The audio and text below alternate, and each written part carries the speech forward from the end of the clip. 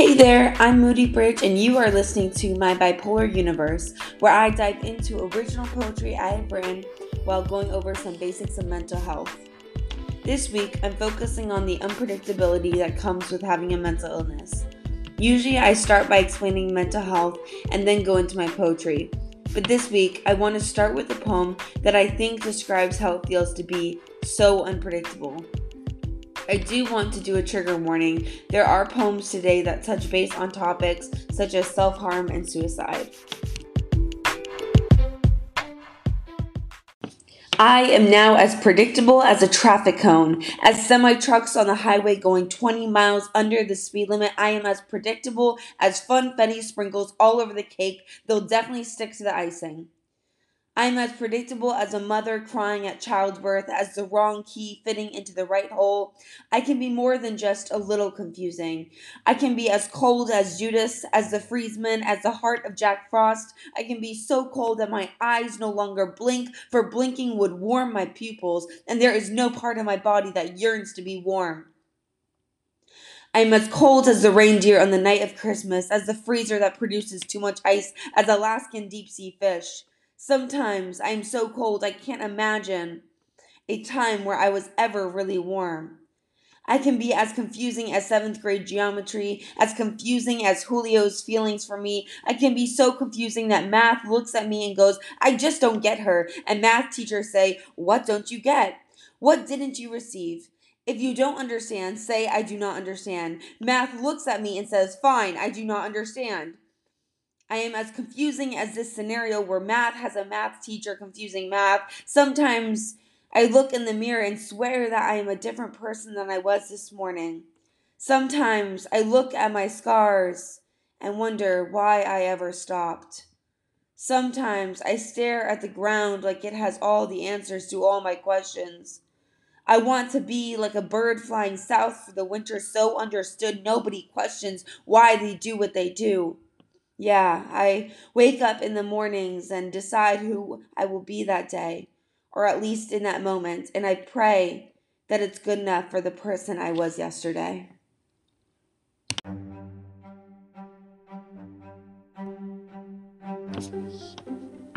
A part of mental illness that I find people shy away from talking about is non-lethal ways to self-harm. I struggled with self-harm for years. It was honestly something that once I started, it felt like an addiction that I truly could not stop. In my experience, what self-harm felt to me was explaining on the outside what was going on the inside. I was someone who grew up always smiling and seemingly happy, and as I entered into one of the most depressive episodes of my life, I felt I couldn't fake smile anymore. And the equivalent to showing sadness was showing it on my skin. I want to be clear, I am in no way endorsing self-harm, but it was something that was a part of my story that I very much still struggle with the urges of today. I had to find alternative ways to let people know I was in pain instead of showing it on my body. I tried working on communication skills for years, trying to let people know how I was feeling so I didn't have to present them with self-harm as a way to communicate. My next poem is about self-harm and the true struggle of how it feels.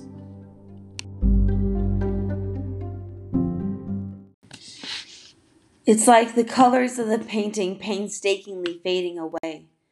Cuts to scars that don't want to stay. Don't get me wrong, I don't want it that way. If I had a say, they would all stick and stay. My pain was hidden under my skin until I started cutting away. Lines that show God didn't hear me pray, at least not that day. I just wanted to feel something more than a smoker's ashtray. Cigarette after cigarette just throw me away. Judas to Jesus my mind betrays, looking at how much my depression weighs. The razor looking at my skin like it was clay. It needed to mold me down, okay? I told you my body was art, like a painting painstakingly fading away. My body on display. How many pennies would you pay to watch me slowly but swiftly fade to gray?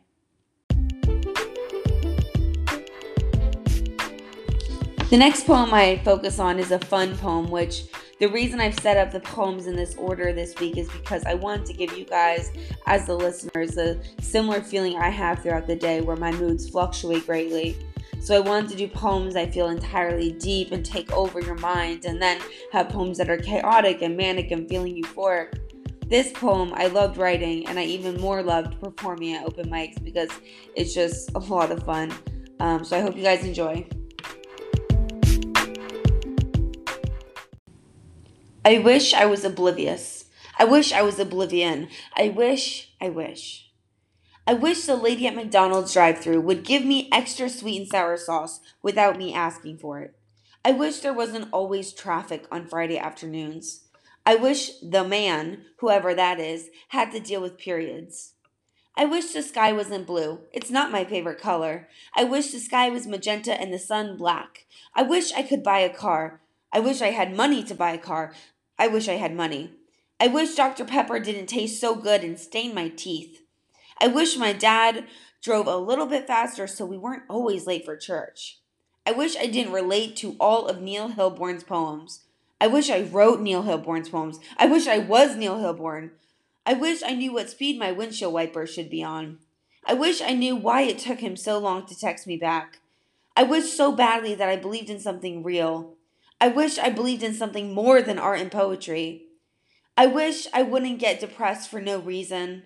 I wish people knew the difference between sadness and depression. I wish people knew the difference between happiness and mania. I wish I wasn't so goddamn manic all the time. I wish I wasn't so goddamn depressed all the time. I wish I didn't think of myself stuck in one mood all of the time. I wish people wouldn't mock my disability. I wish I thought of myself as a better person. I wish I thought of myself as a person.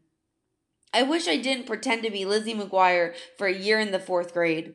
I wish I didn't get bullied for it. I wish I knew I would get bullied for acting like a TV character, though I wish I was a TV character. I wish mothers would stop bringing their sons into women's bathrooms and have them pee all over the toilet seat. I wish I would notice the pee on the toilet seat before I sat down. I wish my skin was like soap so that when it rained, I was always clean. I wish it rained all the time. I wish I could trust the comforters in hotel rooms. I wish I could trust hotels. I wish I could trust people. I wish I could trust. And I really wish I knew why my check engine light was always on. Pennies feed me my wishes in a fountain. I wish I realized wishful thinking doesn't always mean your wishes will come true.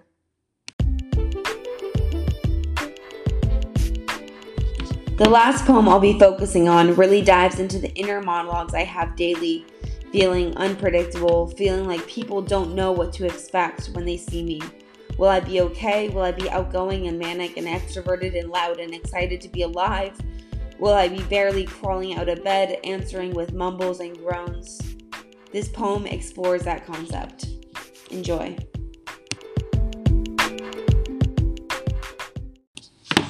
She wasn't always sad. That was the issue. Bambi sliding on ice in her mind. She was unstable, experimental at best. She ran marathons with jazz fingers and rainbow leggings. She crashed funerals just to witness genuine heartache. She yearned to connect to sad melodies painted on like tattooed teardrops. She connected less with artificial songs of fictional characters. She used to stare off in the distance long enough to make someone wonder what she was thinking about. I often would ask her, "What's on your mind?" She'd shake her head, unknowing if shaking it would let the ideas fall in the cracks, an intentional earthquake. Other times she was like the prom queen, riding in a limo to the dance. At times she seemed utterly unprepared for what words exploded from her mouth, a piñata shattering with hundreds of ideas spreading all over her front yard. Too many concepts to know what to do with. Part of her never saw that beauty that life could offer. Yet the other half of her seemed to be convinced life was like singing on stages, constantly performing, but the only audience member that mattered was herself. Shows of outrageous circus acts, breathing fire, running on wire, lost behind the bearded woman. She just never seemed settled. When she was high, holy shit, was life like glittery tie-dye shimmering perfectly. And when she was low, she had reruns of Sarah McLachlan commercials playing on repeat in the basement of her mind. The broken clock still strikes at bedtime. She slips into bed not knowing if she'll wake up in the morning with manic madness or strung out sadness. She wasn't always sad, but that was the issue.